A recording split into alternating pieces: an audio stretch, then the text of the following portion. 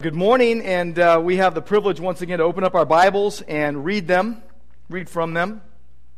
I ask if you would open your Bibles to Matthew chapter 11 and stand with me when you find that to read God's Word. I told First Hour this. I was thinking about this last night. I was just laying there thinking, I asked people to open up their Bibles and then stand, and I realized that that's off-putting for some. They're like, hey, you're making me stand, and I personally don't like to be asked to stand up when I'm already sitting down. It's comfy to sit down. But, and it is based on Scripture when they open up the Word and read in Nehemiah, you see it. But every time someone read the Bible in Scripture, they weren't standing necessarily. And so you could make the case for why would we even do this? But I think that there's something about getting out of our comfort zone and actually, in a sense, calling ourselves to attention before God, because what we're about to read right now isn't my word, it's not your word, it is God's word, which is perfect, which is true, which is without error, and it's what God uses through His Holy Spirit to do a work of grace in and through our lives. And so I think it doesn't mean we have to do this every time, but I think it's an important thing to think about before we read. This is God's Word. We're going to read Matthew chapter 11, verses 25 through 27. Once again, it is another non-traditional passage to be preaching on at Christmas time. I could make the argument that every passage in Scripture is a Christmas passage and also an Easter passage and things like that, but this is not where you'd usually go at Christmas time, but I think it has an application for us in our lives. And it has applications to the Christmas story as well as to our daily life. Well, let's read. This is God's Word. At that time, Jesus declared, "I thank you, Father, Lord of heaven and earth, that you have hidden these things from the wise and understanding and revealed them to little children. Yes, Father, for such was your gracious will.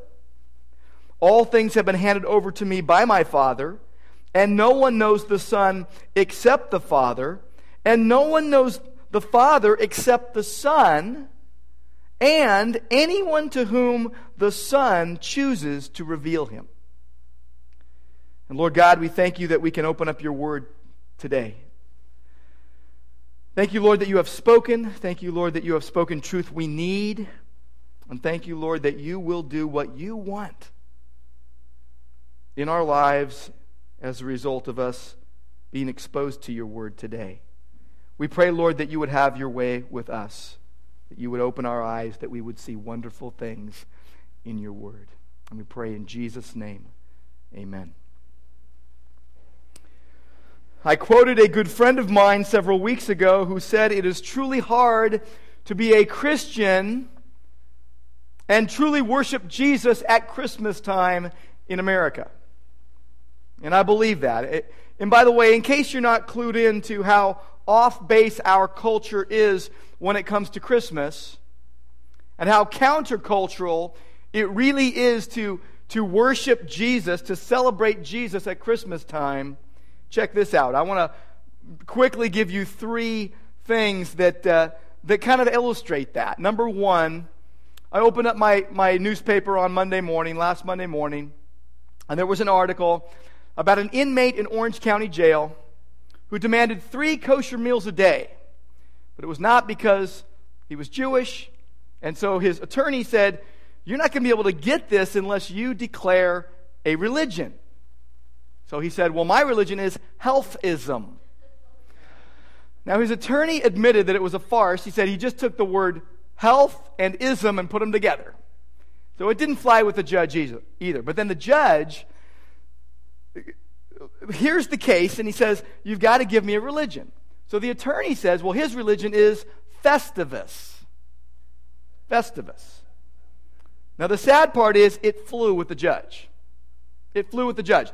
If you don't know, Festivus, it's Festivus for the rest of us.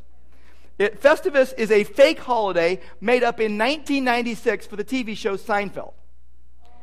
And by the way, it consisted of putting an aluminum pole in your house instead of a Christmas tree.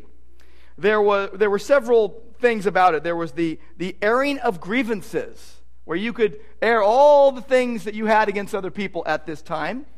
There were feats of strength, where you would show how strong you are.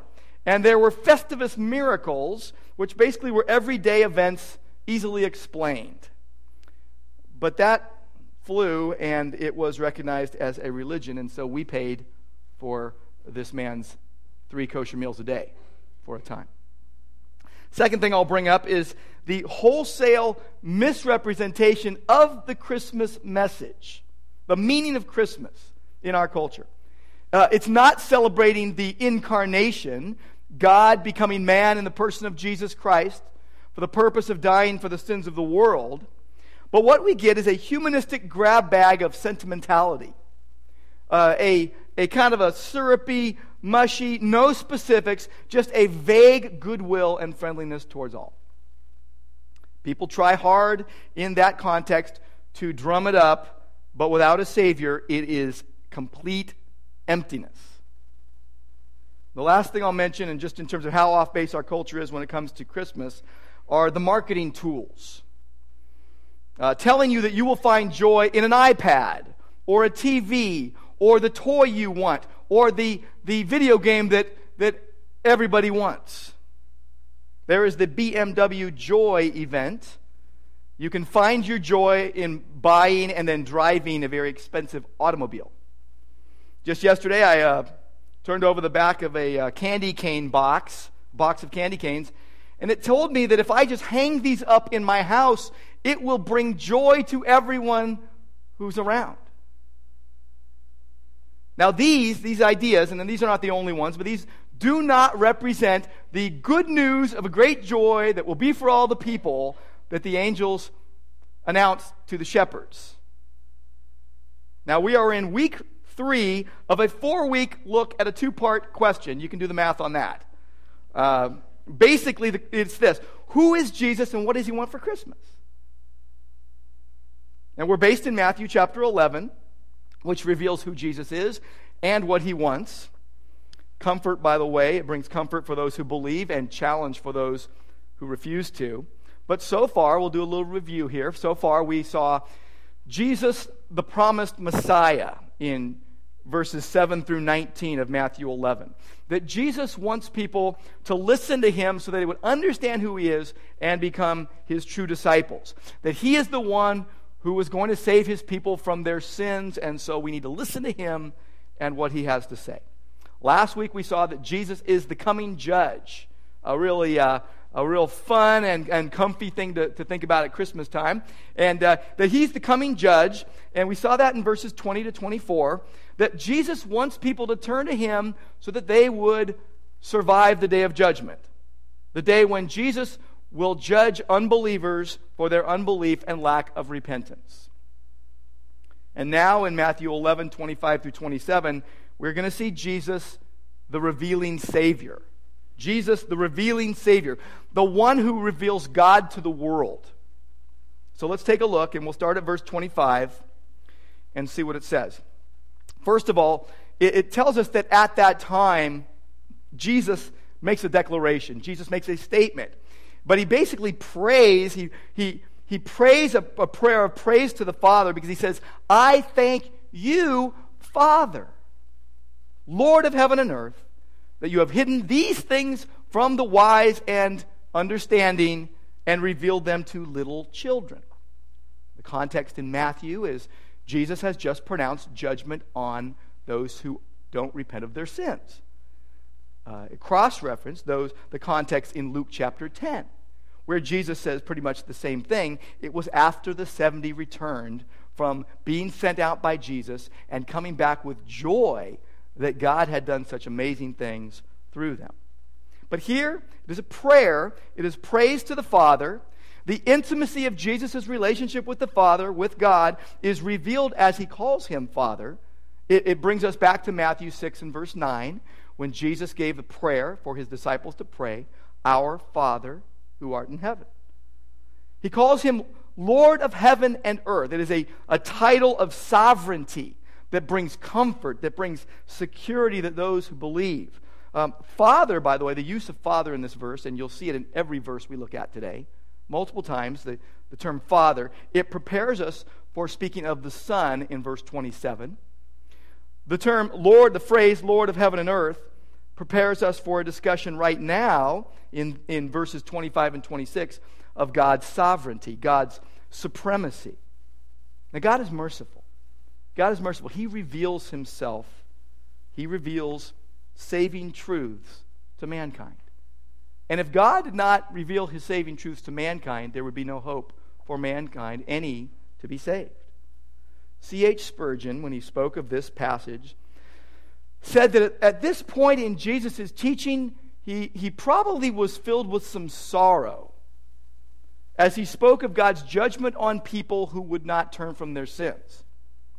But now he turns and speaks of God's amazing grace, a joyful thing, and his words were really a prayer of thanksgiving. And I want you to think with me for just a moment about what we're seeing here, that Jesus, the King, worshipped in the midst of difficulty. He had been falsely accused. He had people, many, reject him. As John 1 says, he came unto his own did not receive him. And he offered praise in the midst of what you would call a discouraging situation. He rested in the face of obstacles. So let me just ask you, are you discouraged today? It's a common human occurrence, but what are you discouraged about today? And do you feel like the people that you're trying to reach are maybe hopeless? Or that they're always criticizing? Or that they're always unrepentant? If so, what you ought to do is stop and praise God. What we want to do is we want to keep pushing, keep trying, push through it. But what Jesus does is he makes the difficulty an occasion for thanksgiving and praise, and that's what we ought to do. Jesus rested in the midst of the absolute supremacy and the will of his Father, and so must we. But Jesus is saying that God hides certain things from some people and reveals certain things to others. So we want to know, what are those things and who is it revealed to? He says that God hides from the wise and intelligent, the wise and understanding.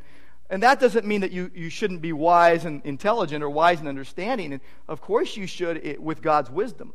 This, though, is speaking of people who think they are wise and intelligent, yet they stubbornly refuse to repent and believe the gospel of the grace of God in Christ. They refuse to learn from Jesus the only true way to God. Now, the little children, or the babes, as it says, are those of any age who will innocently receive Jesus' revelation from the Father, of the Father. See, people will reject Jesus, but what he's giving here is that there is another side of the story. There is a brighter side of the picture that brings joy and not gloom. That souls that hunger and thirst for salvation will find it in Christ, and only in Christ. That God has hidden the knowledge of these things. What are these things?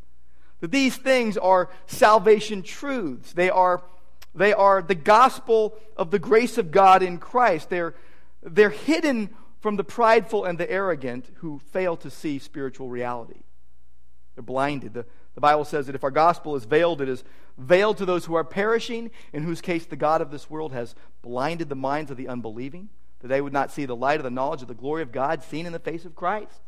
They're blind.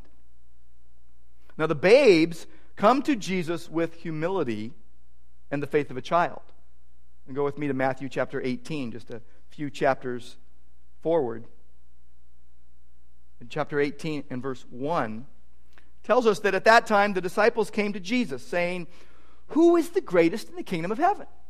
Good question. And calling to him a child, he put him in the midst of them and said, "Truly I say to you, unless you turn and become like children, unless you repent, you will never enter the kingdom of heaven. Whoever humbles himself like this child is the greatest in the kingdom of heaven." Chapter 19 and verse 13 Children were brought to Jesus that he may lay his hands on them and pray for them and bless them. Well, the disciples rebuked the people who brought the children. Jesus doesn't want any of that. But Jesus says, oh, yes, I do. He says, let the children come to me and do not hinder them, for to such belongs the kingdom of heaven. See, what we see in this verse, really the bottom line on verse 25, is that humility is needed for receiving God's revelation. You must be humble before God. That wisdom apart from God is foolishness.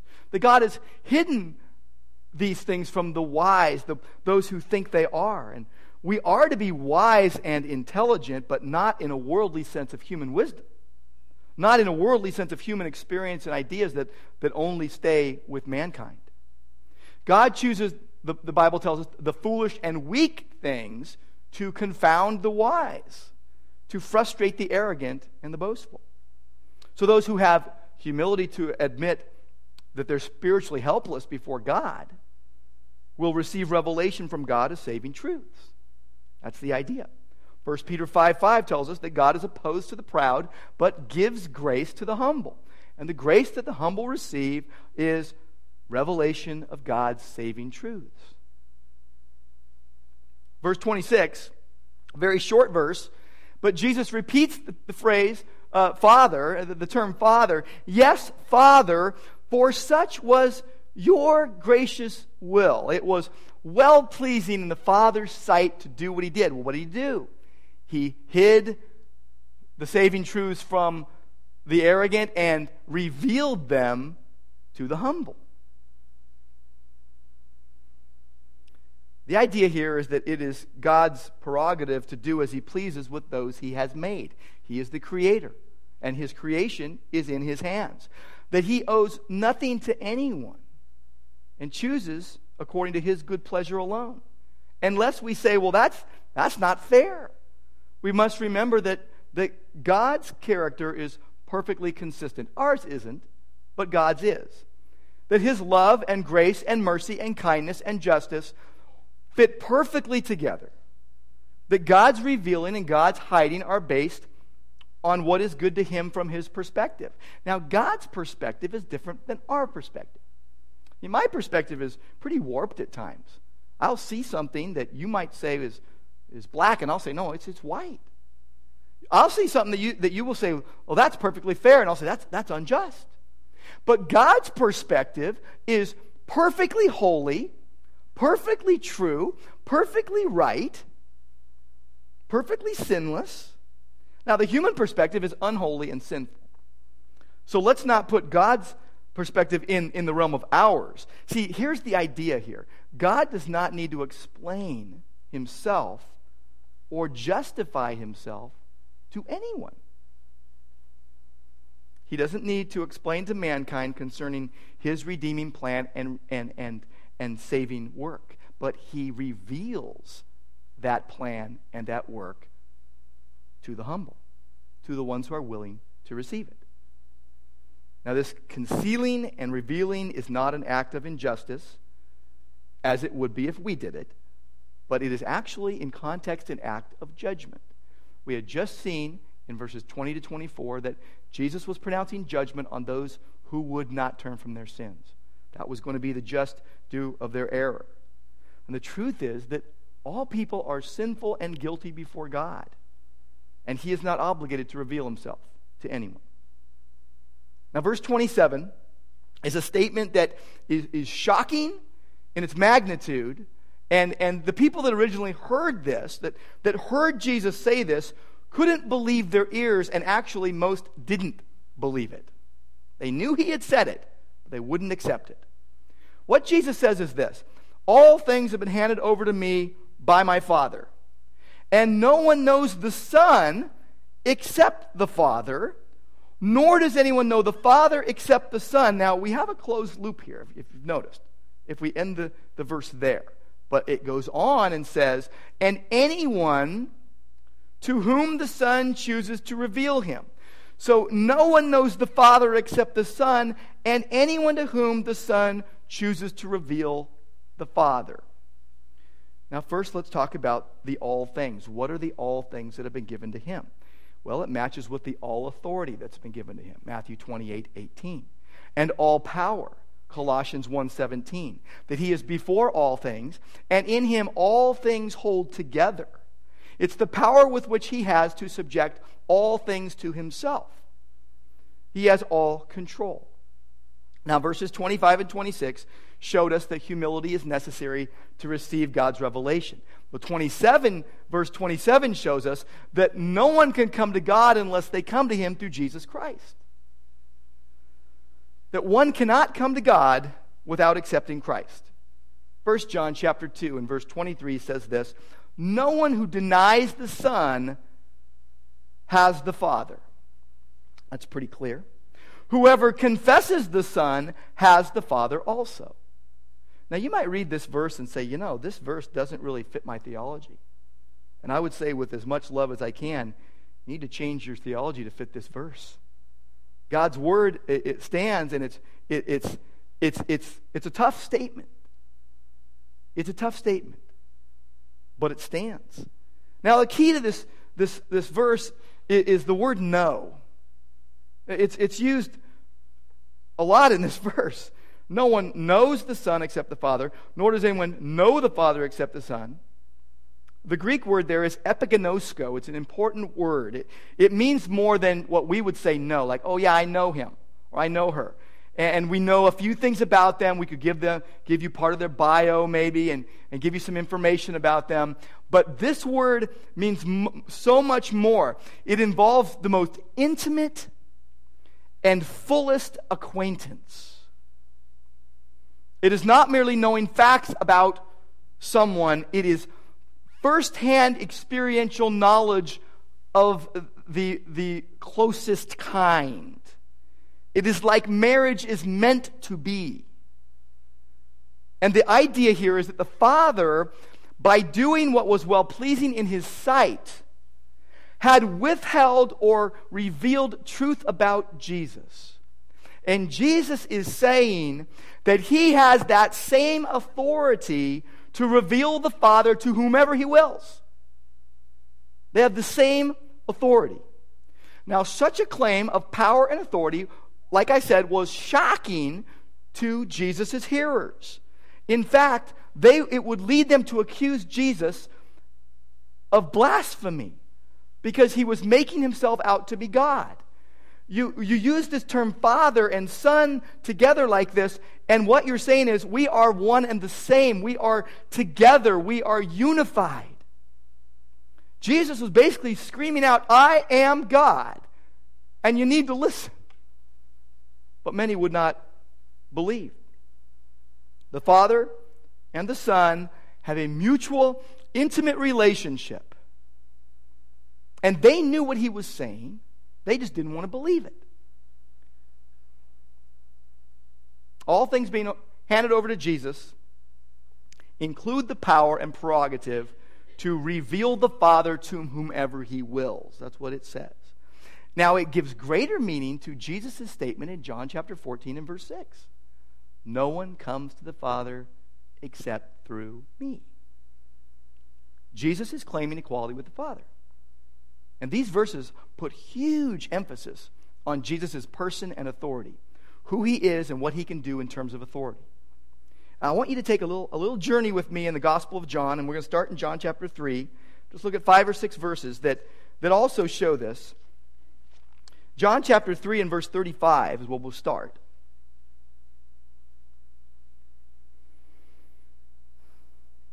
One of my favorite sounds in all the world is the sound of pages in the Bible turning. Verse 35, the Father loves the Son and has given all things into his hand. Whoever believes in the Son has eternal life. Whoever does not obey the Son shall not see life, but the wrath of God remains on him. Now go to John chapter 8 and verse 19. John chapter 8 and verse 19.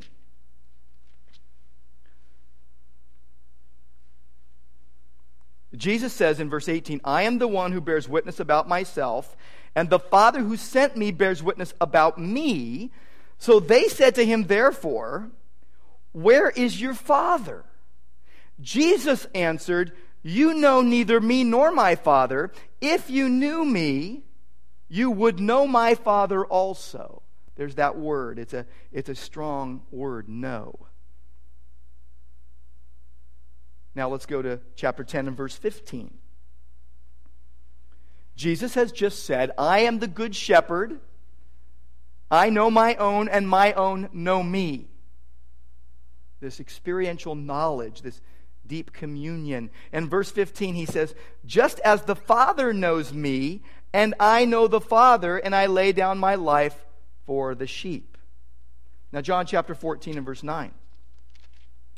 John chapter 14 and verse 9 says this, and this is after Philip is expressing a question, Lord, show us the Father, and it will be enough for us. And Jesus says, have I been with you so long, and you still do not know me, Philip?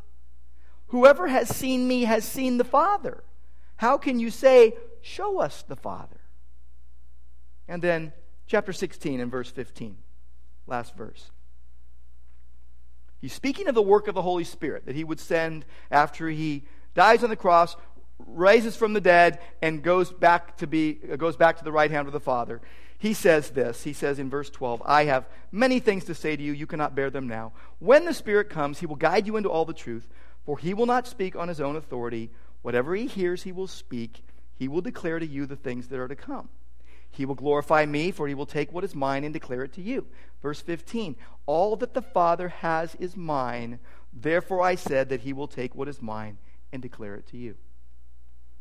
The idea here is that Jesus is God, and he reveals the secrets of the kingdom. The question we must ask, and you might be wondering, is how are these verses Christmas verses? How does Matthew 11, 25 to 27, a Christmas passage? Well, this passage is all about how Jesus wants us to humbly admit our need for him so that we would come to know him. That Jesus wants us to know the greatness of the Father is revealed exclusively in the Son, and that we would trust in Christ for salvation and not the wisdom of man. This is why Jesus came to earth. This is why the incarnation. If God does not reveal himself to mankind, mankind is lost forever. But he revealed himself that first Christmas. Galatians 4:4 tells us, at the perfect time, in the fullness of the time, God sent forth his Son. Basically, threw him down to earth to us. The eternal Son became man in the person of Jesus Christ. I just want to point out two important truths, and we've really touched on them, but I want to point them out in greater detail right now, that reveal what these verses teach and how we see it played out in the Christmas story, but also in daily life. And the first thing is this, that God reveals himself to the humble, and he hides himself from the arrogant. That's what we saw in these three verses. And there is a promise here for all who believe, that he gives to us. That he gives. We want to give gifts at Christmas time because we want to express, hopefully it comes from the deepest part of our souls, and we say, I am so thankful for what Jesus has given me that I want to give to others as well. We hope that would be our motivation. But God gives to us. God sent forth his Son. There has been born to you today in the city of David a Savior for you, Christ the Lord. But he gives to us, and those who will admit their need for Jesus get it. They will understand it. But those who do not admit their need for Jesus won't get it. And you see this in the Christmas story. You see the humble ones in the Christmas story. And the arrogant are a bit more subdued in the story, though there is one that breaks out hugely. But to the humble ones, first and foremost. The prophets. The people before the time of Christ even that the prophets were speaking to. Many people wouldn't accept those words, but many did, and they entered into the pre-Christmas anticipation of a coming deliverer, that there would be one who would save his people from their sins. This is what they were waiting for. This is why they were waiting for Jesus to be born before they even knew his name. What Isaiah talked about when he said, the virgin shall be with child and shall bear a son, and they shall call his name Emmanuel. In Hebrew, that means God with us. He'll be great to be called the Son of the Most High. The government will rest upon his shoulders. He'll be called Mighty God, Everlasting Father, the Prince of Peace. God revealed himself to Joseph and Mary. Mary gets this news, and she had been marked out by God for this in her life. He had chosen her. He chose who would be the mother of Jesus Christ. Joseph, he gets news from an angel. He says, don't be afraid to take Mary as your wife. And God had marked Joseph out for this. He revealed himself to him through this angel, and he was afraid, and he said, don't be afraid. This is good. People are going to misunderstand, but this is good. You got the shepherds. The shepherds are out minding their own business, out caring for their flocks at night, and an angel comes in, and God had marked them out to hear this news. Simeon had lived his life in anticipation of seeing the Messiah. It had been revealed to him from God that he would not die until he had seen the Messiah, the Lord's anointed. So when he held Jesus in his arms, he said to God, I can die now in peace because my eyes have seen your salvation. Anna, a prophetess who was in the temple day and night, and she praised God when she saw Jesus. Wise men. Most of us have nativity scenes, by the way, and it's a bit more time delayed than most nativity scenes show. You know, you got them all right there and it looks all awesome, but they really should be like across the room or in another room. Put them in the garage and bring them out later. But the wise men, God had revealed himself to them, and they went. But God also hid himself from the proud at Christmas time. The most glaring or blatant example is Herod.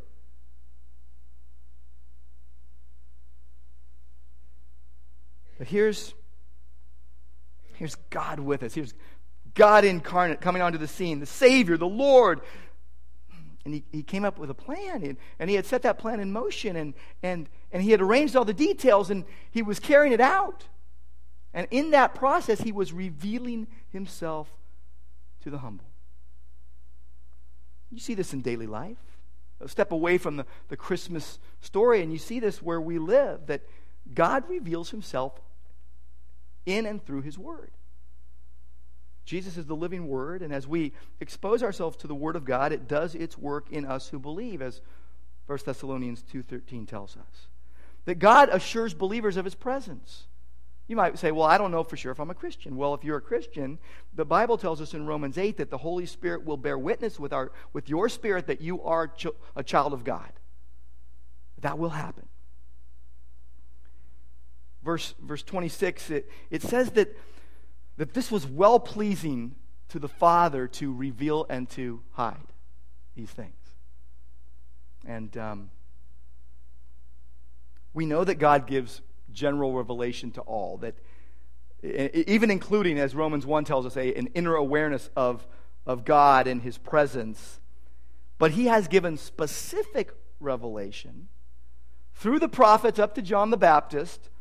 He openly proclaimed the coming Messiah. But he only reveals the gospel truth to those who will admit their need. That's why some remain blind. That's why some remain no spiritual pulse.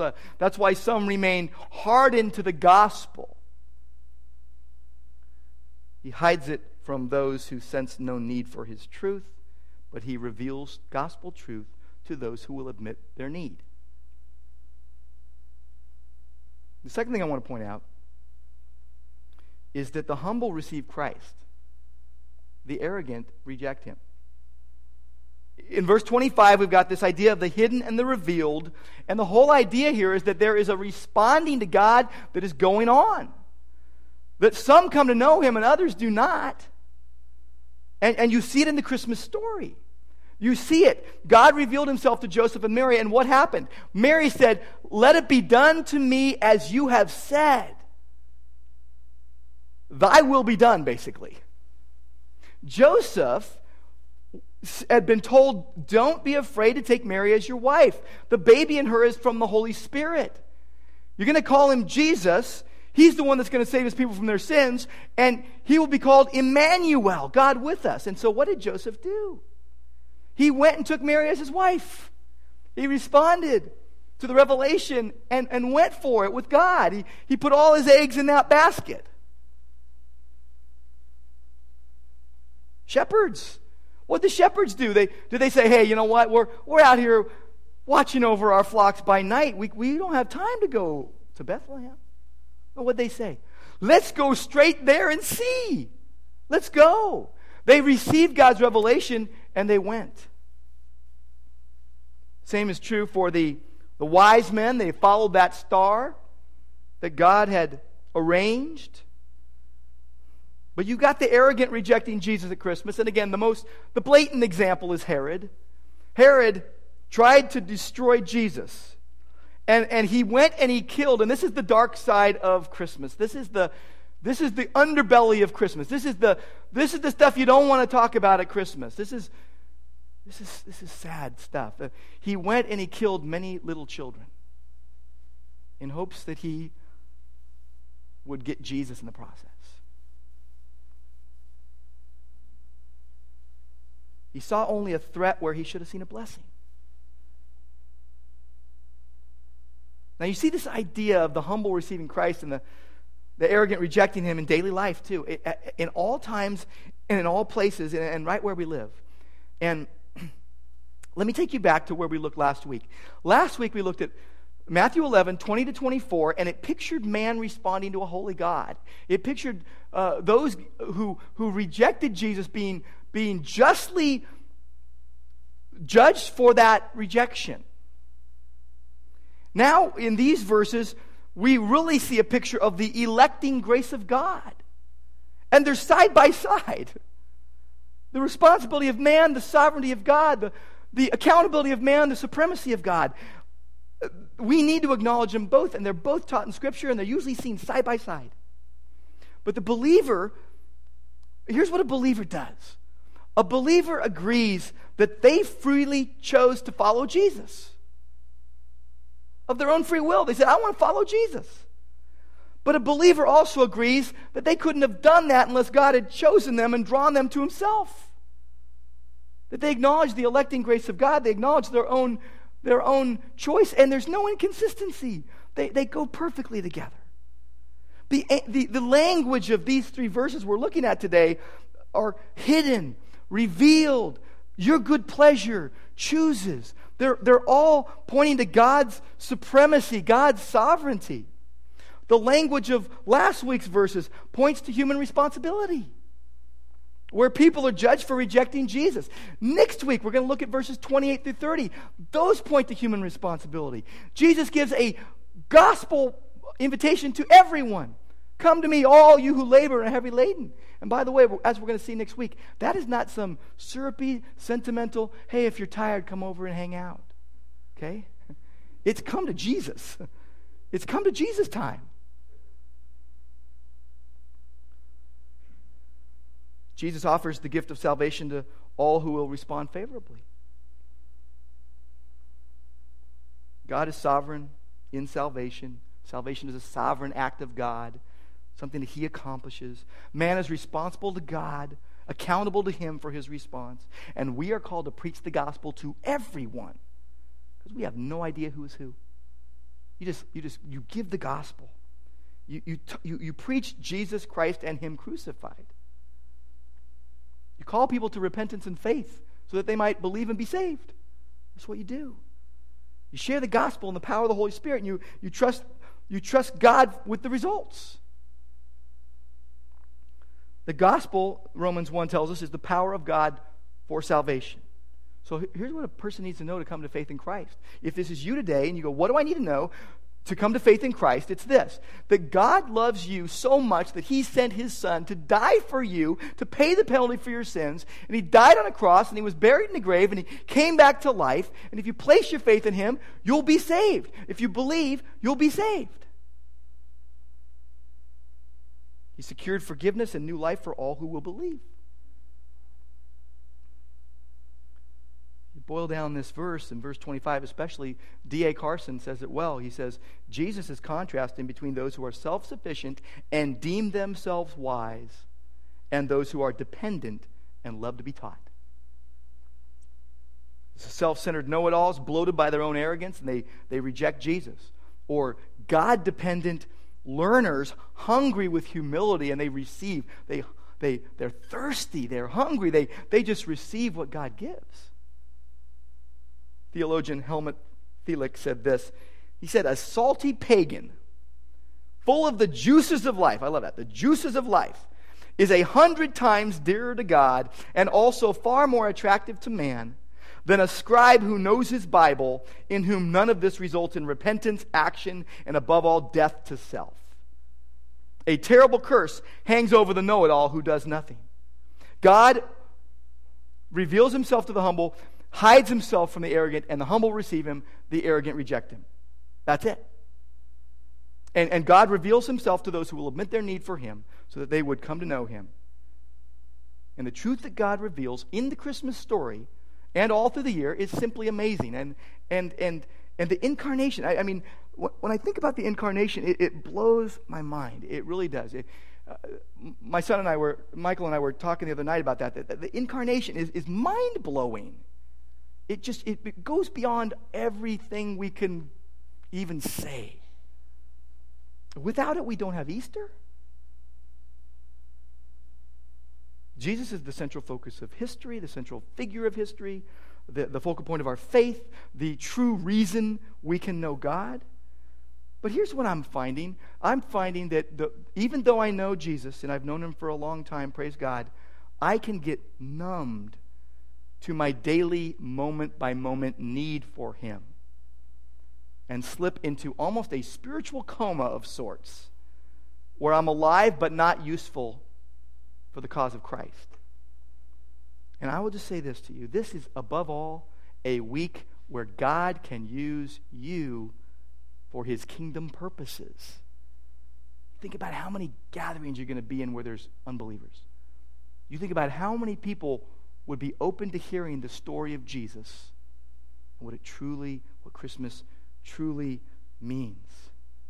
My inbox, I can't believe it, but my inbox and mailbox have been flooded this season with merchants literally begging me to buy stuff from them.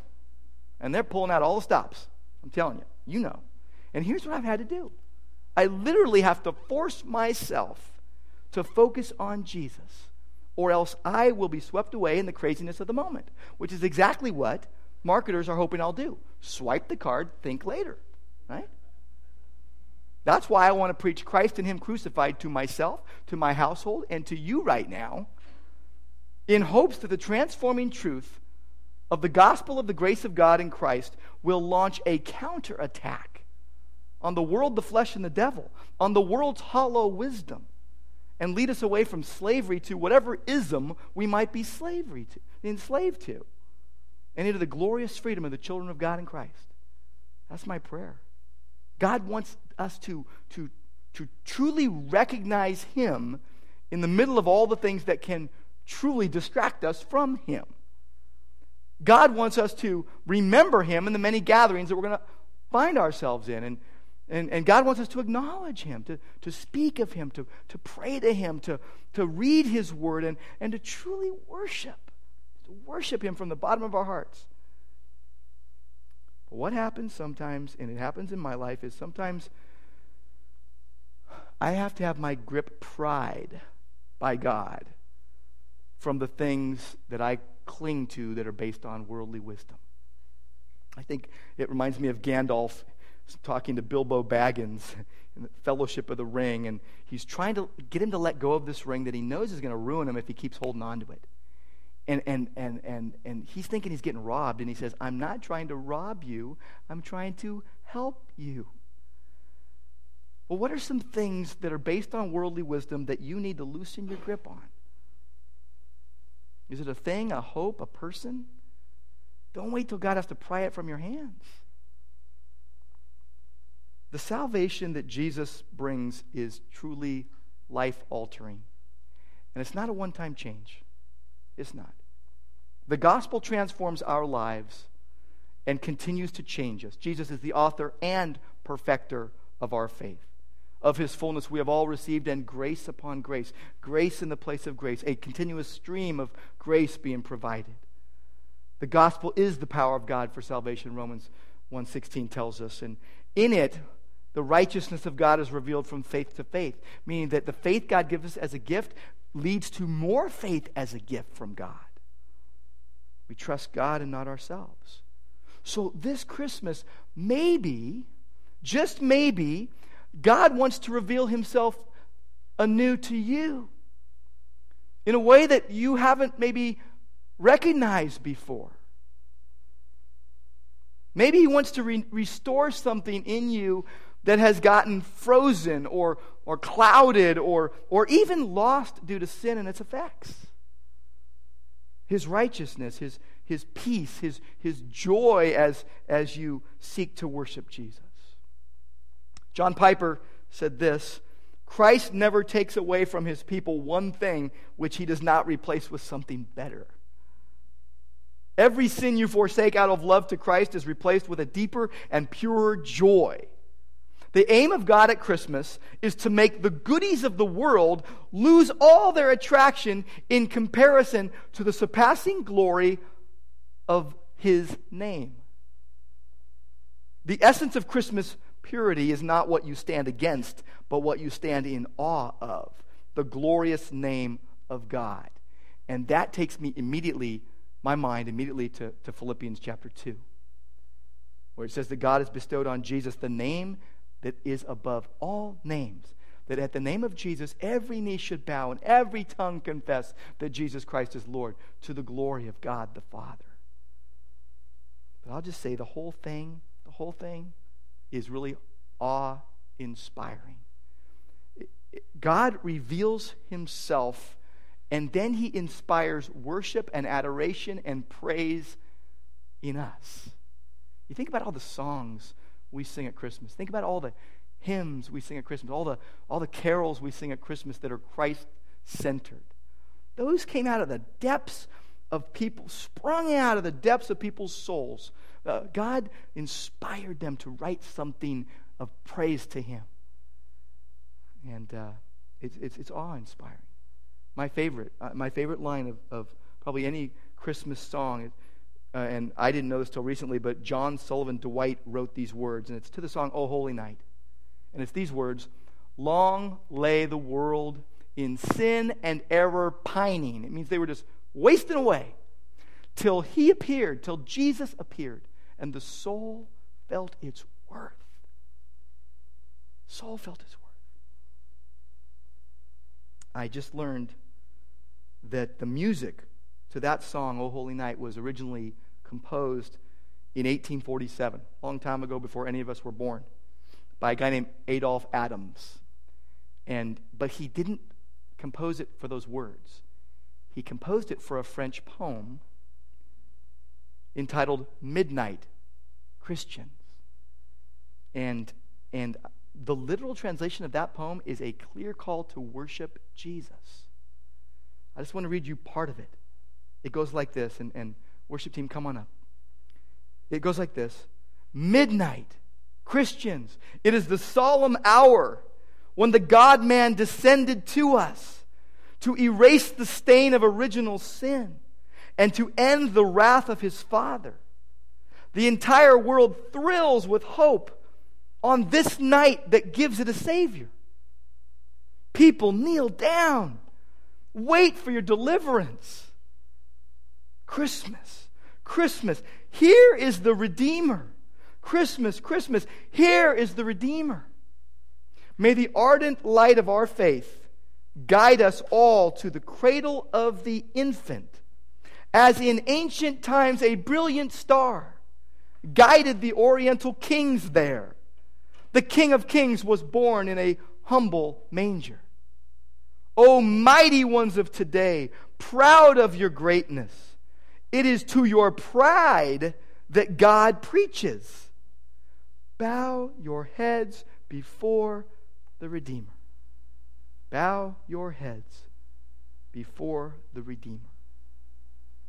Lord God, we want to bow our heads before the Lord Jesus Christ. Right now, through Christmas and all through the year. We thank you, Lord, that you inspire worship, that you inspire adoration, all for your glory. And we pray in Jesus' name. Amen.